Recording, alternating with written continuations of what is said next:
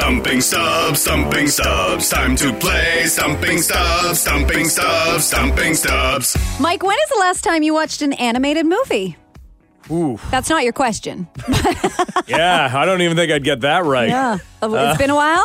You know what? It might be The Incredibles. Okay. Is that not the second one? Not the most recent Incredibles? The first one. So we're talking like 2001 or That's something. the one. Okay, so this is not about The Incredibles. Have you heard of the movie Frozen? I have heard of the movie Frozen. I have not seen the movie Frozen. Oh, boy, this could not maybe go well then. I know there's a snowman in it. There is, and that's going to be your question. I want to tell you first, though, Frozen 2 was the highest grossing animated film ever, and it was snubbed for Oscar nominations. So, can you tell us the name of that snowman? Okay.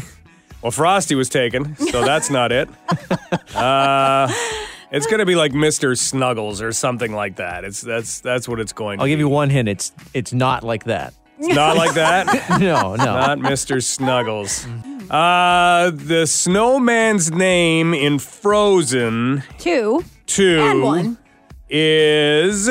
Okay, Fresh listeners, will Fresh Morning stump Stubbs with today's question? Comment yes or no below for your chance to win London Knights tickets.